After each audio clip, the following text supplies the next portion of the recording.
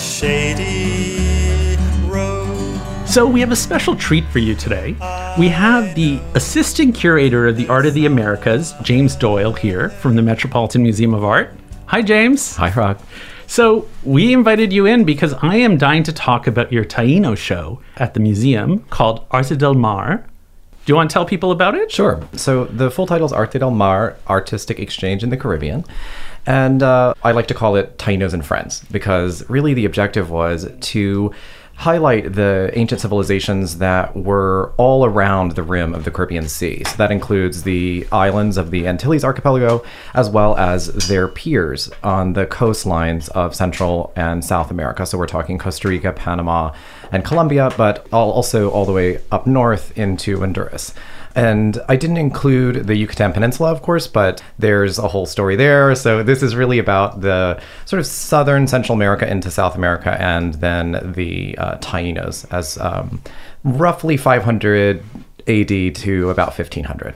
So the Tainos has this sort of role in the imagination, I think, because, they were the first people that Columbus had contact with in the New World and then proceeded to massacre and genocide and slaughter them until their numbers sort of dwindled.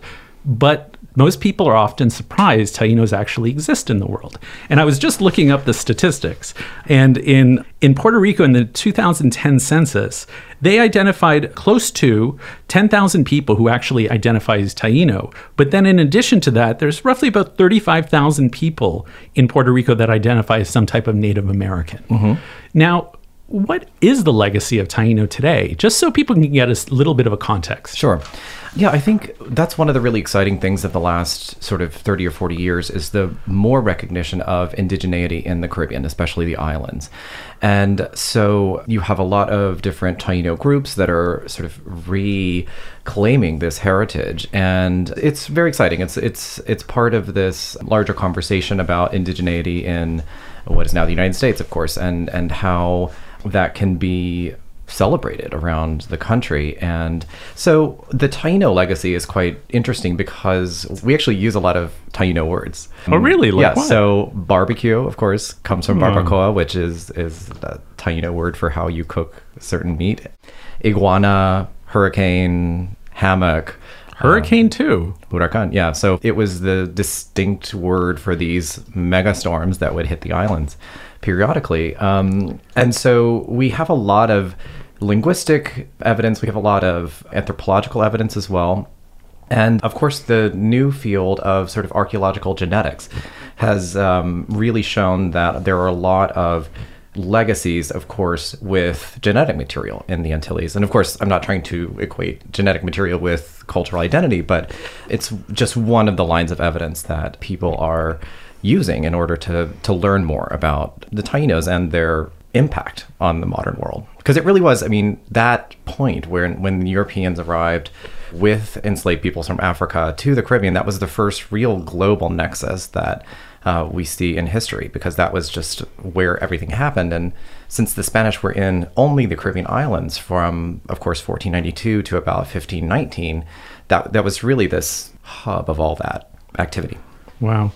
So now, one of the misconceptions I already brought up, the fact that there are no Taino left. What are some of the others that you've encountered? Well, I come at this from as an archaeologist, and I think that was another thing that drew me to this exhibition topic, because as we look at civilizations in the global past, I think in the 20th century, political anthropology was very focused on placing people in hierarchies of societies, right? And what is simple to complex? And I'm trying to kind of jettison that question because it's super boring for me. I'm more interested in what people are doing, how they organize themselves, what are the different types of governance that we see, what are the material record, what are the things that are left behind that give us those clues.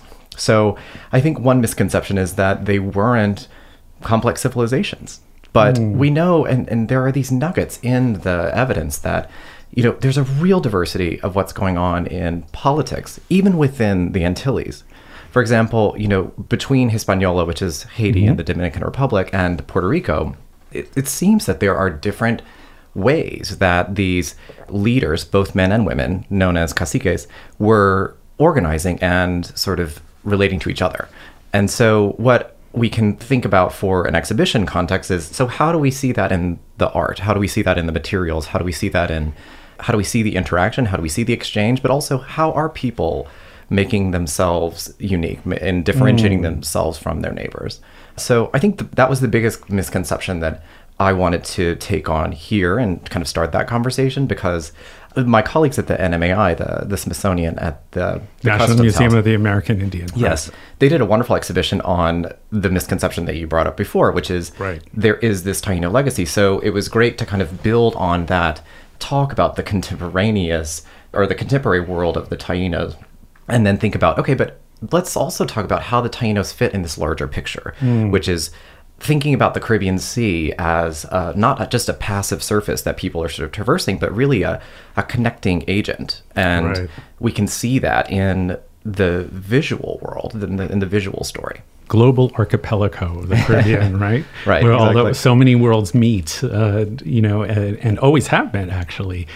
One of the images of the Taino that I wanted to talk about is the Trigonolito. Now, did I say that right? Trigonolito, yes. Trigonolito, which is a three-pointed zemi figure. For some of you who may see it, it looks almost like a little mountain, or like maybe even like a little creature with a hump on its back or something. I mean, there's, so many look very different.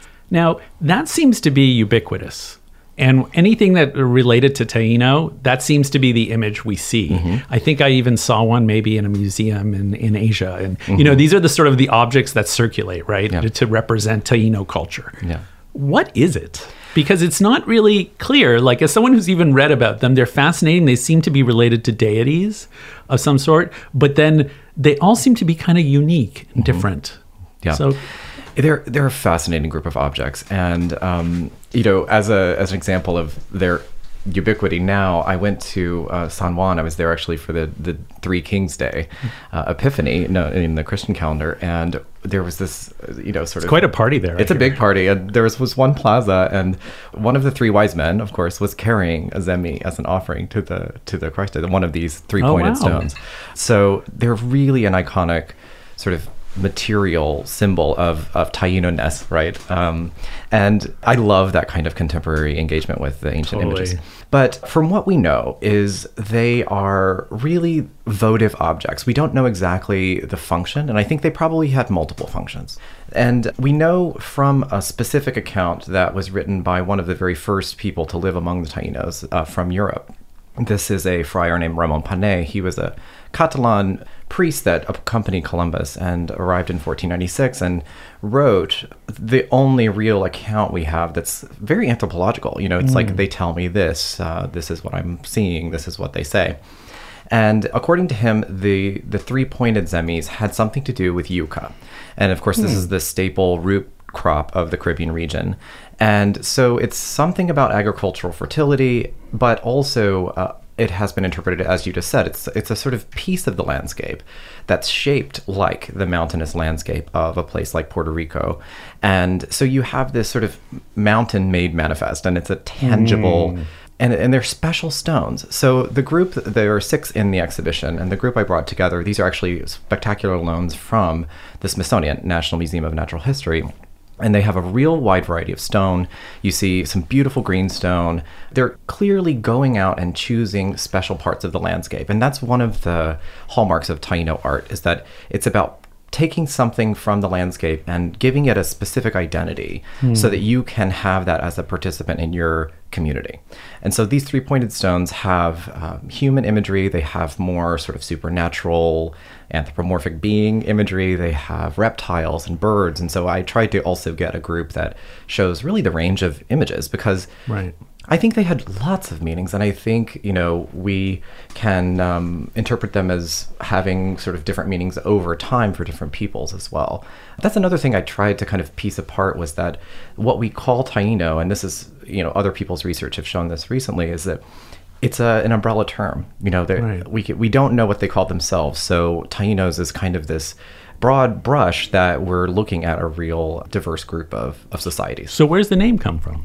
It comes from 19th century research, wow. and it's mostly related to the linguistics. So people were trying to figure out the sort of language families of the world, right? So it either comes from, there was a word, ni Taino, that could have meant sort of social class that was recorded by the Spanish. There are a lot of people that think it comes from different places, but it was mostly used for the peoples of the Antilles in the 19th century. Wow. So now, one of the things about the Taino, the objects themselves, one of the things I still can't get over is how many of them are wooden. And for a place that, anybody who's been to the Caribbean knows it's super humid. And humidity is your enemy. Yes. I mean, anyone who's tried to stay there, who's tried to preserve an object there, I'm sure has encountered that. These objects look like they're in great condition. How did that happen? So, like I said, there is this deep engagement with the landscape in Taino art. And so what we see is caves as sites of really important thought and really important events. And so the caves on the landscape are really something that is special. They're often carved up themselves, so they're actually putting images into the stalactites and the entrances. So they actually carve them in. Yeah, there are lots of petroglyphs across the islands, and some of these have been recorded in Cuba, Hispaniola, Puerto Rico. So there are a lot of pre-colonization rock art that has been recorded in paintings and in carvings. So this is a long way of explaining the wood, which is that they would also deposit things in caves. And so we know that many of these perishable organic Taino works of art that have survived were found in caves. And so the Met in the Met collection is a very well-known wooden sculpture that dates to about 1000 AD, which makes it one of the oldest of the wooden survivors that was probably found in a cave because the surface is really well preserved, as you noted. And we also have on loan from St. Louis another sculpture that also is very well preserved. These also are this Zemi category of beings, and just to sort of define that, it's really to do with deities and ancestors.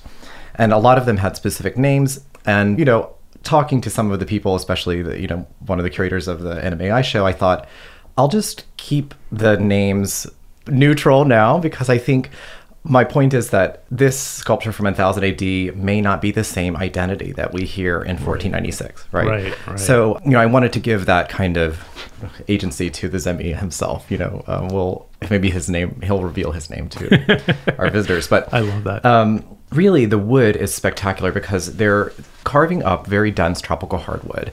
And the way we know they're doing this is that actually the Spanish recorded that it's a dialogue. It's this sort of collaborative sculptural production in which the ruler is walking through the forest and receives some sort of energy or vision from the tree itself.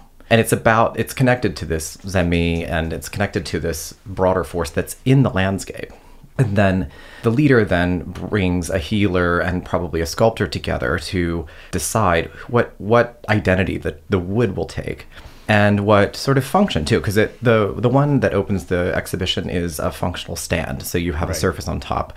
The one from the St. Louis Art Museum is more like a surface that's sort of maybe placed on a table. Like a bowl almost. Yeah. Some sort of platter. And then we have two other wooden sculptures that were actually from the northernmost part of where the Tainos lived in Turks and Caicos in the Bahamas archipelago. And those are seats. So they're these sort of graceful wooden mimicry of hammocks. And so you can sort of imagine somebody straddling these creatures and then laying back in these, I've called them portable thrones, just to sort of give a sense that these are really special. The seat doesn't really capture what was going on with them. So they were placed in caves at the end of their use life, or even perhaps after many generations of use. So that's the only reason that they survive. And so we have a couple of dozen wooden Taino objects, and then actually there are very, very few woven fabric and textile and beaded objects that survive as well. So we have clues into this sort of perishable world. And so where do most of these Taino objects exist in the world now? There are plenty in the Dominican Republic. There are some wooden objects in the national collections of Cuba. The Smithsonian has a few that were collected in Puerto Rico in the 19th century, or Turks and Caicos, like I mentioned. And then there are some in the British Museum, the Quai Branly, some Italian museums. These are things that were probably sent over early on in the colonization that ended up in sort of curiosity collections. And so one of the most well preserved is in the British Museum because it's the only example that has gold leaf still on the surface of the Zambeze face. It's amazing. I love talking to you, James, because you've been such a great authority. For many people, you may remember when James helped us understand this Maya dish that we were talking about last tamales, year. yes. Yes, that's right. Exactly. So one of the things about the imagery that really fascinated me in this exhibition is the use of bats and bat-related, but also other types of animals. Do you want to talk a little bit about, is there anything unique about this imagery that you found that might be unlike, let's say, what the Maya did or other groups in the region? Yeah. I think that flight was something that really people wanted to harness and wear and use. And so thinking You mean about the flight of the bats? power of flights. Oh, yeah. I So see. the power of being able to fly. Right. So we see a lot of symbols of power made out of greenstone or gold, or even we have a stone bowl from Honduras that has handles that are bats from the Ulua Valley. And so we have these sort of creatures that they're hard to catch. You know, they're nocturnal. They have echolocation. So they have a lot of special features that are either part of the sort of political power of people would be claiming to have these powers as well, or they could also be sort of symbols of an extended family. You know, you think about this as something that's sort of widespread in the global past, thinking about having these sort of symbols of your group. So what we see also is that there's a sort of overlap between bats and birds. And so we have some images of sort of eagles with spread wings, or, you know, we say eagles because that's what the Spanish called them, águilas.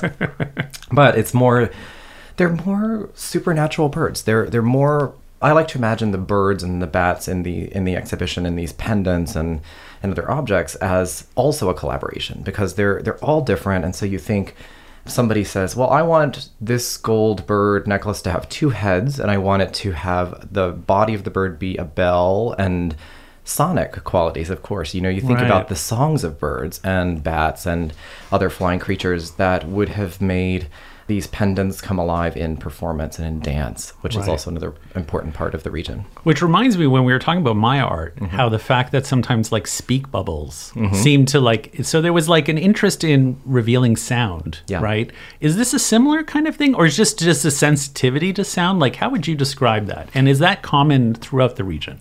Yeah, I think one of the things that unites the Caribbean region before colonization is the big spaces they're creating. You know, these architectural moments are plazas. They're big stages. And when the Spanish arrive, and one of the quotations we have on the wall in the exhibition is from one of the colonizers, Oviedo, and he says, these songs, these performances are their books.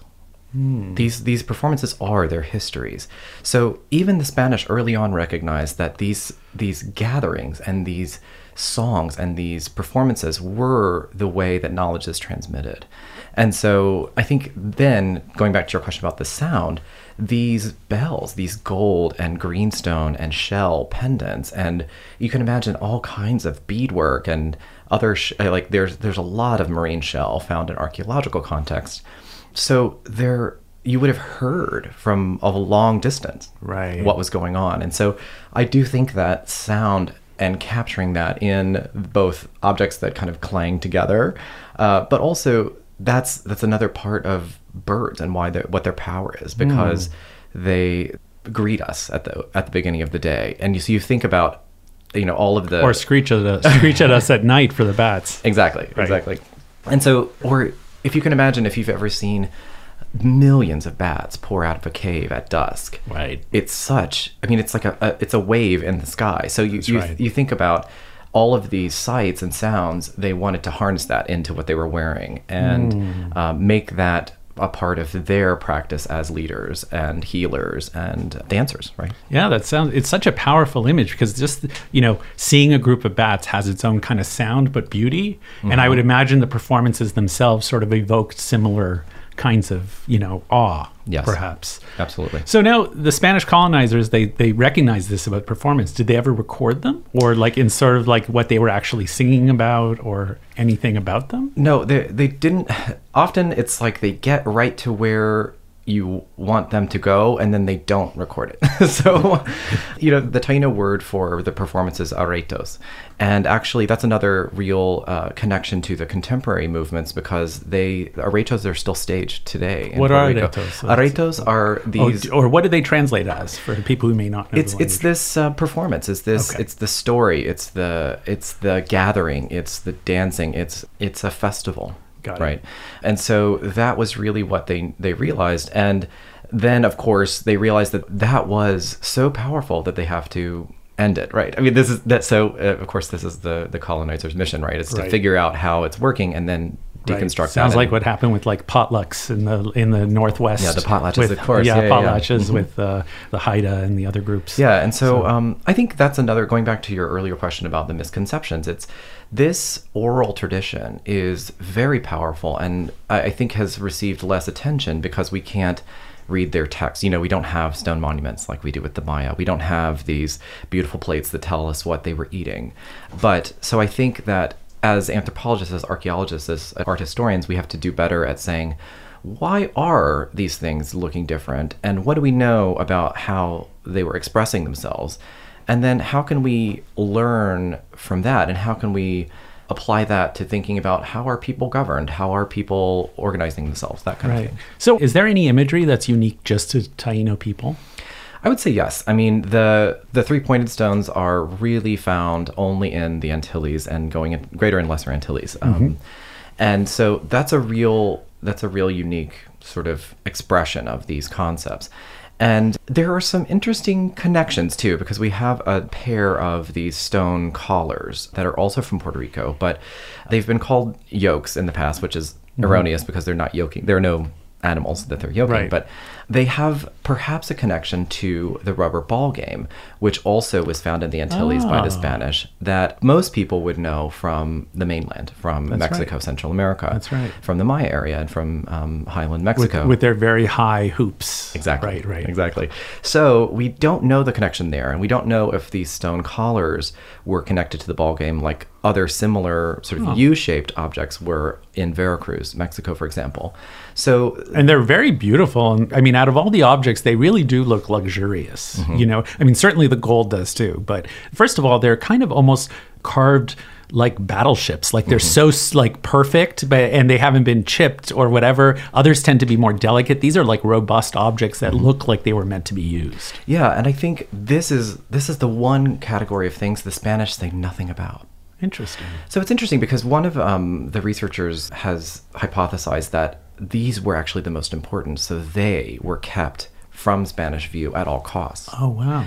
Another interpretation, of course, was that they were sort of an earlier practice that was no longer in use by the time the Spanish arrived. So we're not really sure why they didn't mention these beautiful stone collars, and we don't know exactly how they were used or worn. The most cogent interpretation I've heard is that you would kind of put one arm through and then wear it like a sash as a sort of very permanent, durable version of a cloth or leather. Right.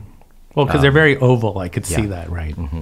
So that's maybe what's going on. But also they have Zemi imagery built into them. They have this sort of way of abstracting or selecting little images that go on parts of the collars that you sort of see throughout. So that's funny when you say that, because when I first saw them, I thought they were connected to the Zemi because of the type of sculpture. Exactly. Yeah. This sort of like shallow sculpture that kind of like has suggestions of things without it being super clear what it is. This kind of stew of images, that they sort of pick from. So now, what do we know about the artisans that make this? Are there any names? Or do we know the genders of these people? Do we know anything about, were they trading with the Maya? Were they trading with others? Are all the stones, for instance, from the islands themselves, or did they come elsewhere? So the short answer about the identities of the artists is that we don't know much. But we can draw analogies from other parts of the ancient world. In the Americas, for example, we know that sculptors in the Maya area signed some works, and so we can see them working in an atelier structure. There's probably somebody in charge, and you have people working on multiple things. So there are probably many hands that go into these. And as far as men or women, we don't really know, but in general, it looks like we have stone working was a male realm, and other things like pottery, weaving, beadwork, that was female, but it's not fixed. So I think in different cultures, we have different ways of expressing How things. about gold? Gold, evidence we have from South America is that it was a male activity, but think about beeswax that you need to make a lost wax casting. That could be collected by females. So I think it's really better to think about these as multiple hands. Right. Yeah. So now, have any ateliers been discovered, like places where these were actually made? So we just don't have, for example, I think if we had more of the wooden sculptures, we could probably identify the hands like you do with, So how few of them are there? There are really, gosh, I'd have to look up, but maybe 40 something. So That's it. Of the larger wooden sculptures. There are a lot of fragments, often found in waterlogged sites, for example, or caves. Right. But, what we know is that they were probably not just artists. There was probably an idea that the sculptor had a very spiritual role as well as expressing this Zemi concept. And so, I think we can think about them as working in a collaborative way, both for the production of the actual sculpture, but also in its activation in the community life, which is the most important, I think, role of these works. And that's another thing I wanted to emphasize. In this region, we have these symbols of power that were made and used and worn that had this spiritual significance as well. And so that's, I think people often look at things that are made of gold, for example, and think, because what we think of gold is ostentatious, we think of it as showing off, but it's not that. It's harnessing, the gold is sun power. There are a lot of layers of meaning that go into that aren't necessarily about luxury. Well, isn't there the famous story of the Maya with the gold? Sort of like they didn't understand why the Spanish wanted all this gold.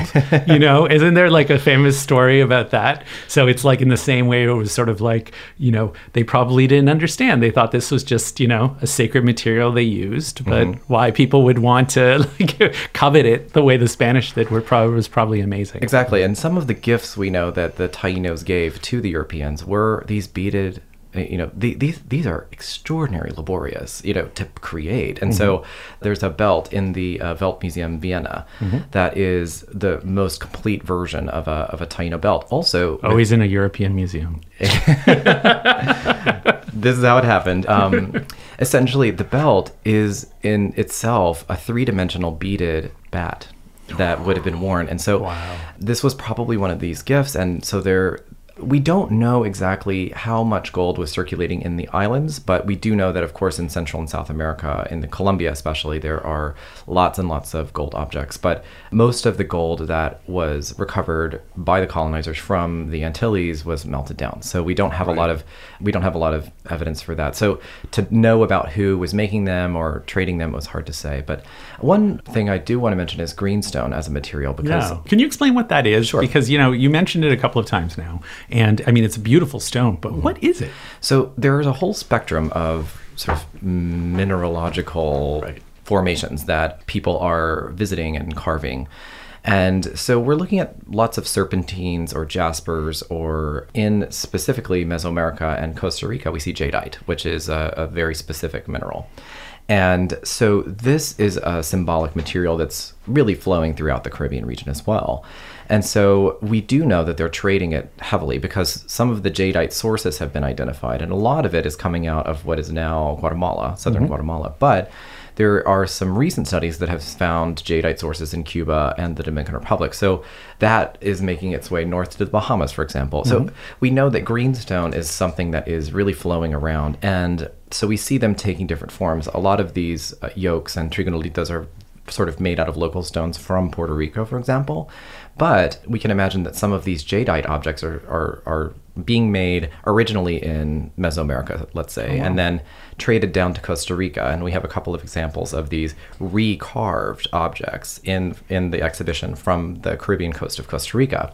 And then those, in turn, are then traded as these sort of transcultural symbols. And again, there are a lot of birds, there are a lot of bats. So we can see that even if you don't know what the original meaning was, you can take that on as a meaning. Totally. If it's traded up to, say, the Lesser Antilles, for example, we have some jadeite that probably came from the mainland that ended up in Vieques, Puerto Rico. So Wow. there was a site there that was excavated in the 1980s by Puerto Rican archaeologists that has jade sort of condors or vultures, which are not native to the island. So it's clear that they're being traded. And the imagery, that's really fast. And, coming to think of it, I could see why they were interested in flight and birds. I mean, when you're living on archipelagos of islands, it does seem like it would probably be the best way Yes. of getting around. It would be much faster than a canoe, yeah. Yeah, that's right. Though nowadays, flying in the Caribbean is terrible. It's a whole different thing. So now, what did the other civilizations around the Taíno say about them? Or were there any perceptions? Like, did the Maya have a stereotype of the Taíno? The Southwest, in the southeast of the United States, a lot of the indigenous groups, did they have any contact with Taínos? I mean, Turks and Caicos is not that far away. Yeah, it's a great question. And we have clues, right? We don't have explicit statements. We have these clues. For example, there was a bone spoon made out of a manatee rib that was excavated in a tomb in Belize, in a Maya lord's tomb. That may be one of these ritual spoons that we see in the Antilles, for example. And Belize is not very far. And the currents, actually, if you sail up past Cozumel, you can actually reach Cuba quite easily. So we also have connection. There have been arguments that in the sort of Florida Keys in southern Florida, there are these peoples that are navigating. And I think, we can use an analogy from the Pacific peoples, which we know that they were capable of navigating by the stars and with outrigger canoe type boats very, very long distances. And so I think we have these clues, but without the sort of explicit depiction of Taínos coming to Chichen Itza. We don't really get that yet.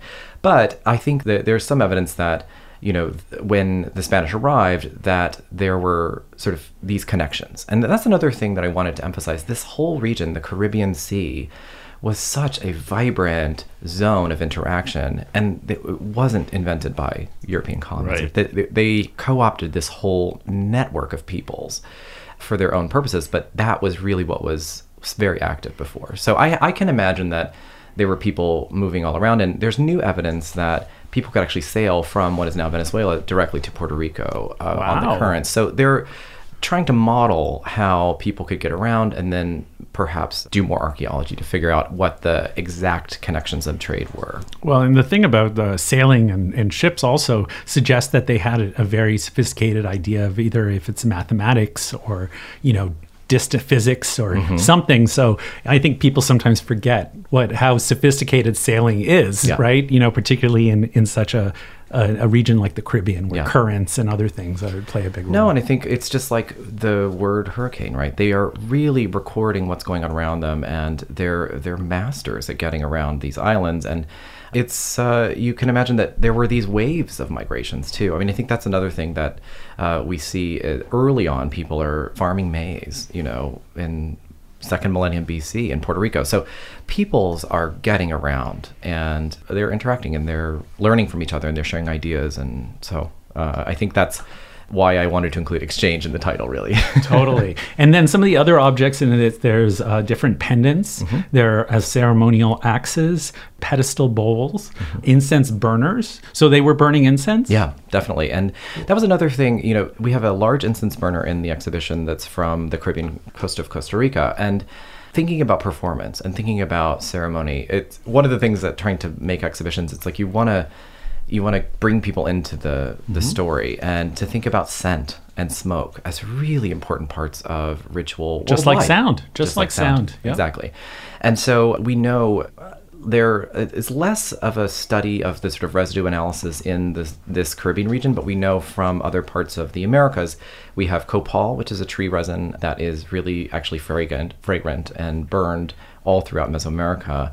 But we also have other types of tree resins. Probably there's use of tar or other types of sort of geologic scent type substances in rituals. But it's about this mediation between what is we, the mortals, are seeing and doing, and smoke. It's this evanescent material that then goes away. So it's sort of, we know from lots of the ethnography in the Americas that this was about connecting the earthly realm to the divine. And so that's definitely a part of the Caribbean story as well. Yeah, it's such a shame. So many of these objects during the colonial period that were collected or looted, however, I guess tomato, it's amazing how much of that context has been lost. So, often we're dealing with sort of like just one part of a ceremony, which may have not even been the most important part of the ceremony, right? And we're often using them to try to decipher these bigger things.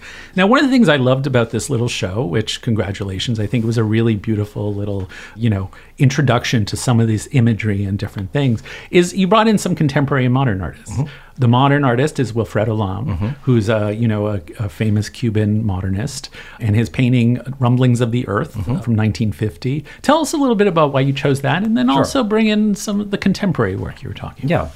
Yeah. Really, just if I had unlimited budget, unlimited space, it could have been a larger story of what happened after 1492. But I wanted to, with the space that I had, I wanted to really build a bridge to the present and think about a lot of Caribbean artists, both in the region and in the diaspora, have reached out to ancestral imagery in their own practices. And one of the things that I thought was very important is to acknowledge the Afro-Caribbean story that is really, and it's an Afro-Indigenous one. Right. So going back to your original question about the Taino presence today, a lot of it is very shared with the descendants of Africans that were brought by the Europeans as well. And so that is actually, it's very interesting to see West African religions like Santeria and Voodoo and these others that were brought over when enslaved peoples were sort of forced to migrate with the Europeans.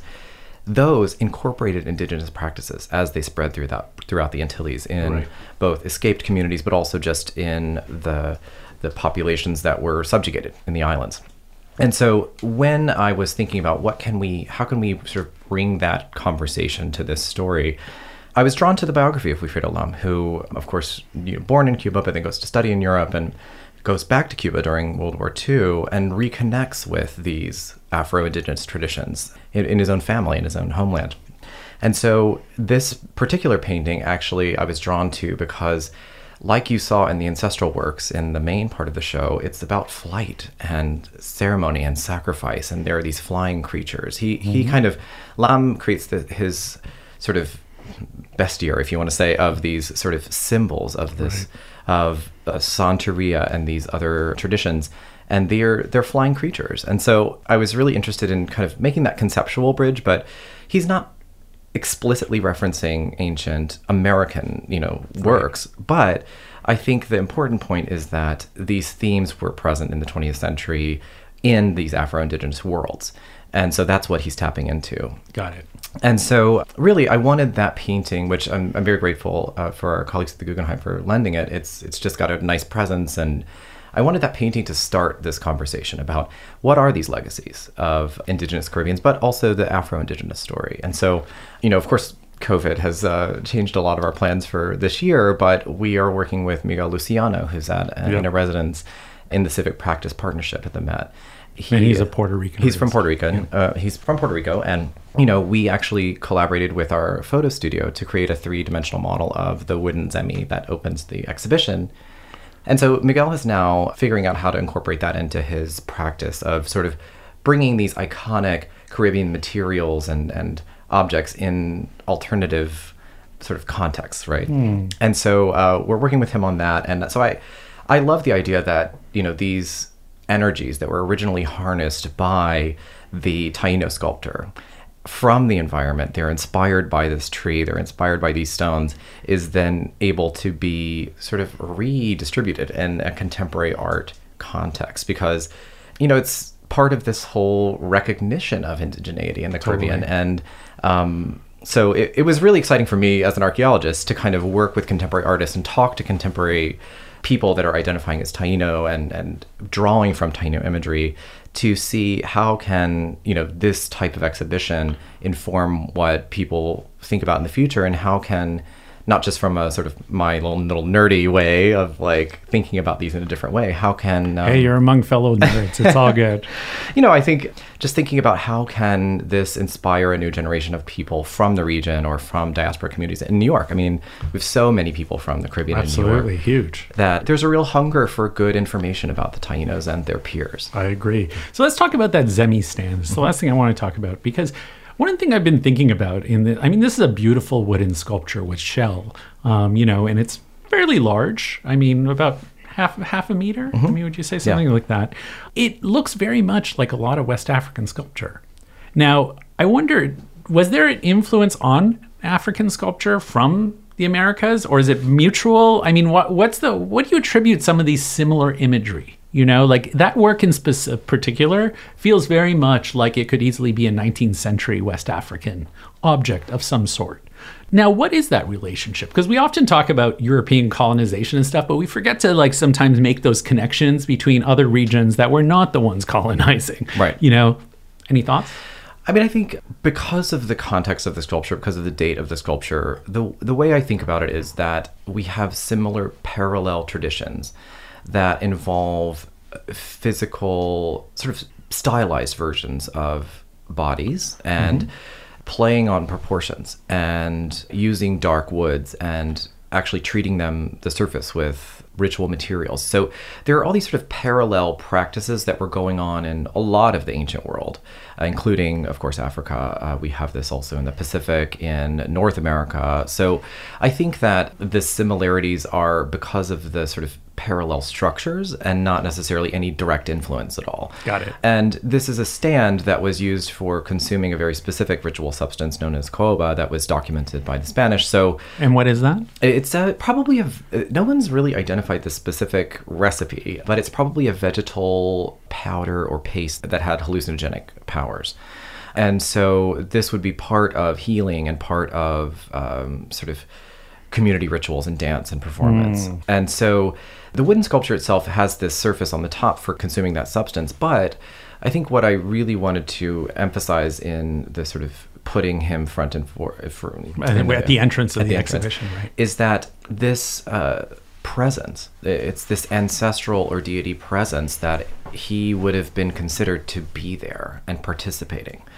And so I'm being very sort of specific in saying he instead of it, right? Because I want to emphasize to people that this person, this entity represented in the wood, had a name, had a whole story, had a biography, and we know that from the late 15th century accounts. And even though we don't know his name necessarily, we can see that he has features like the shell teeth you mentioned. He's crouched down, he is grimacing. You can see all of his teeth in the inlay of shell. And actually, the area of relief around the eyes shows that he's probably crying. There are sort of watering channels that represent tears. And he's also a little bit emaciated. You can see his ribs and you can see his hips. Right. So you can imagine that this ancestral figure would have been very much a part of these rituals. And thinking about the actual practices of inhaling these substances would have perhaps produce tears, or if you're fasting in a ritual way, you would have your ribs showing. And so thinking about the connection to human activity that you see in the sculpture is also really interesting. And I also think the ribs kind of give a sense of mortality a little bit, right? It's sort of like these skeletal figures we see in different places. So yeah, definitely. And so I think the emphasis in the sculpture is on the head. And so that's another thing that has a sort of parallel, analogous visual story to other parts of the ancient world, to Northwest Coast. You have this real emphasis of the sculpture on the head and the probably a woven head covering, and the eyes also probably had shell inlays as well. So that would have been really the focus.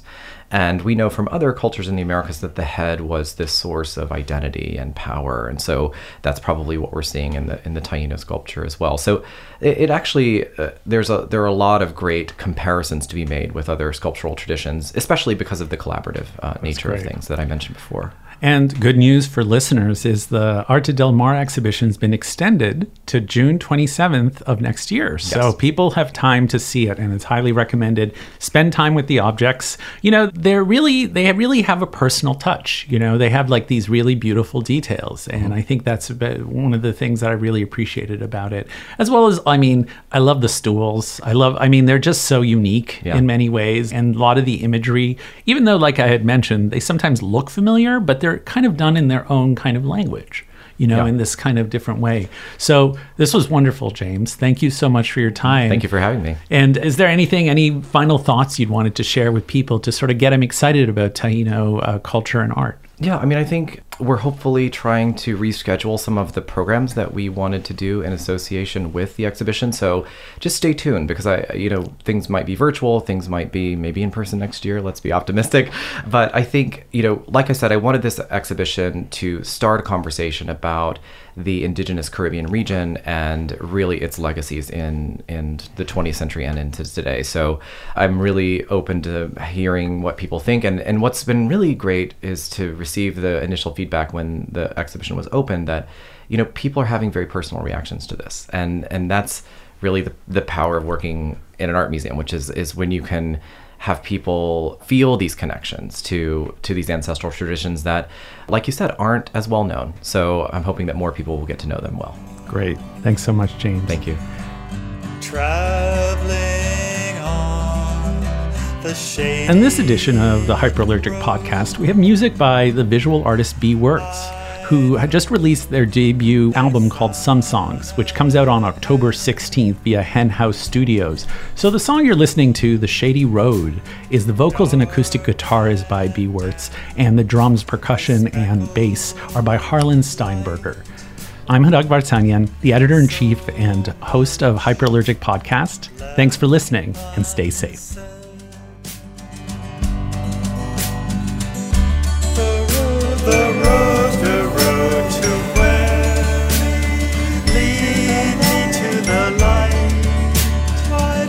Why won't you come along with me? Just over there.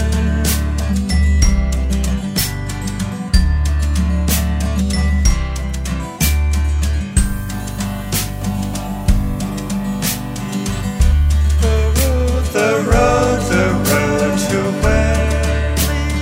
Lead me to the light. Why won't you come along with me? Just over there, just over there, just over there.